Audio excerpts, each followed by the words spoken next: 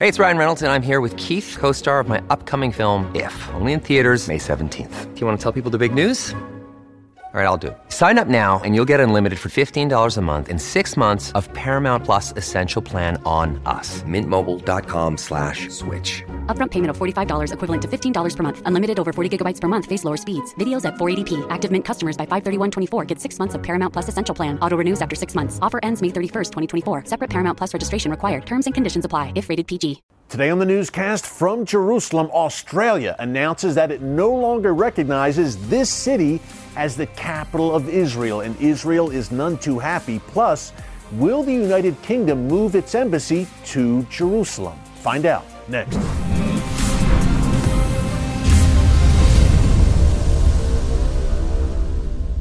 Hey folks, Eric Stakelbeck here. Welcome to the Watchman newscast from Jerusalem.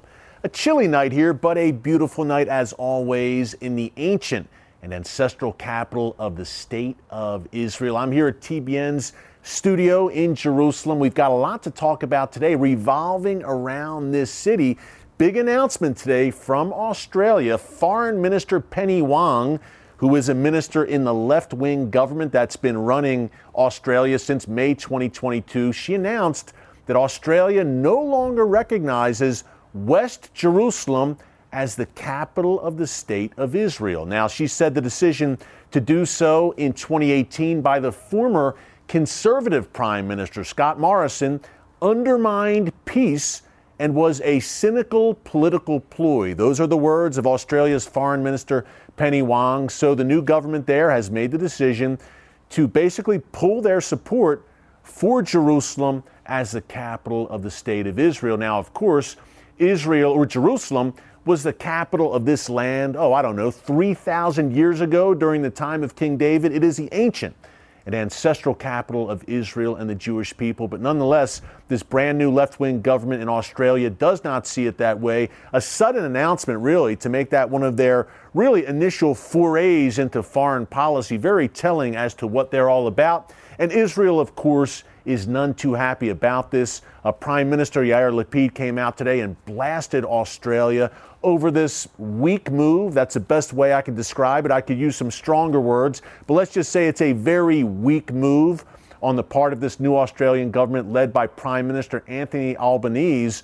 Israel, again, none too happy. They have summoned Australia's ambassador, and look, not a good moment in Israel-Aussie relations, to say the least. But we may have some encouraging things around the corner. New UK Prime Minister Liz Truss. Now, there's been some rumblings that she may not last in that position very long. We'll see. But her early statements about Israel, at least, have been encouraging. She reportedly has considered moving the UK's embassy from Tel Aviv to Jerusalem. We'll see if that actually happens. But at least she seems open to the possibility and has been considering it. The interesting and really the sad thing about it is two leading religious Christian leaders in Great Britain, the Archbishop of Canterbury and the Archbishop of Westminster, who's the Archbishop of the Catholic Church there, they've come out against a possible move of the embassy, the UK embassy, to Jerusalem, which is pretty sad. This is the city, folks, where God Almighty has written his name. You would think that followers of Jesus, of all people who know the Bible, know the Word of God, would see the centrality, the importance of this city. Just in case anyone out there has forgotten, I wanted to flash back here a quick clip from the Watchman TV show to May 2018. I was there when the United States, under President Trump, moved its embassy to Jerusalem. Folks, it was a day I will never forget.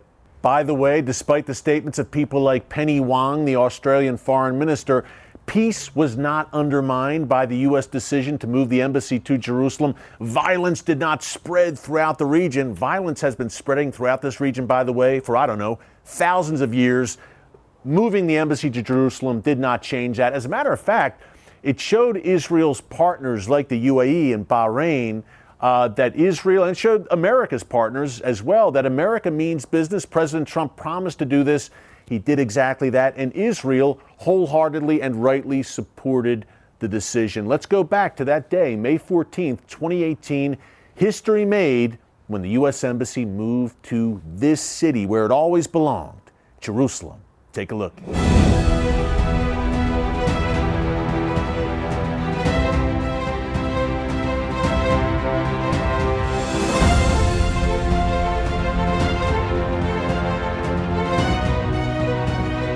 Today we officially opened the United States Embassy in Jerusalem.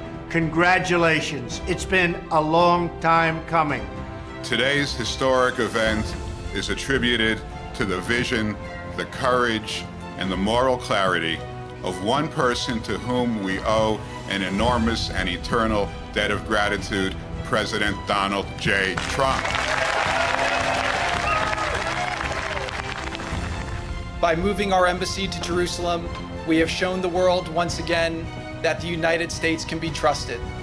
We stand with our friends and our allies, and above all else, we've shown that the United States of America will do what's right, and so we have. What a glorious day. Remember this moment.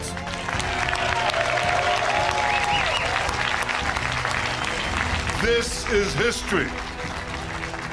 Today, the embassy of the most powerful nation on earth, our greatest ally, the United States of America, today its embassy opened here.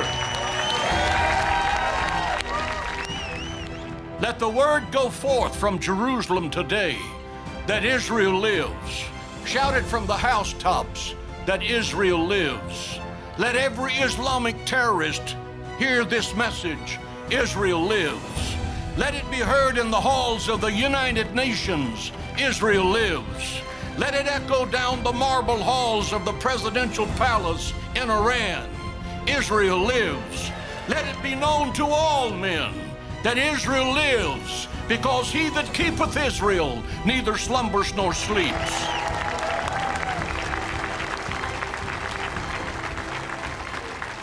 Folks, that was a day I will never forget. When the embassy moved to Jerusalem, to be there, to be at the new embassy building was just an amazing experience, and I thank God for it. By the way, God is anything but done with this city. Again, his city, the city where he has written his name forever. The book of Zechariah says that a day is coming when Jerusalem will become a burdensome stone for all people, a cup of trembling, and anyone that comes against Jerusalem will be cut to pieces.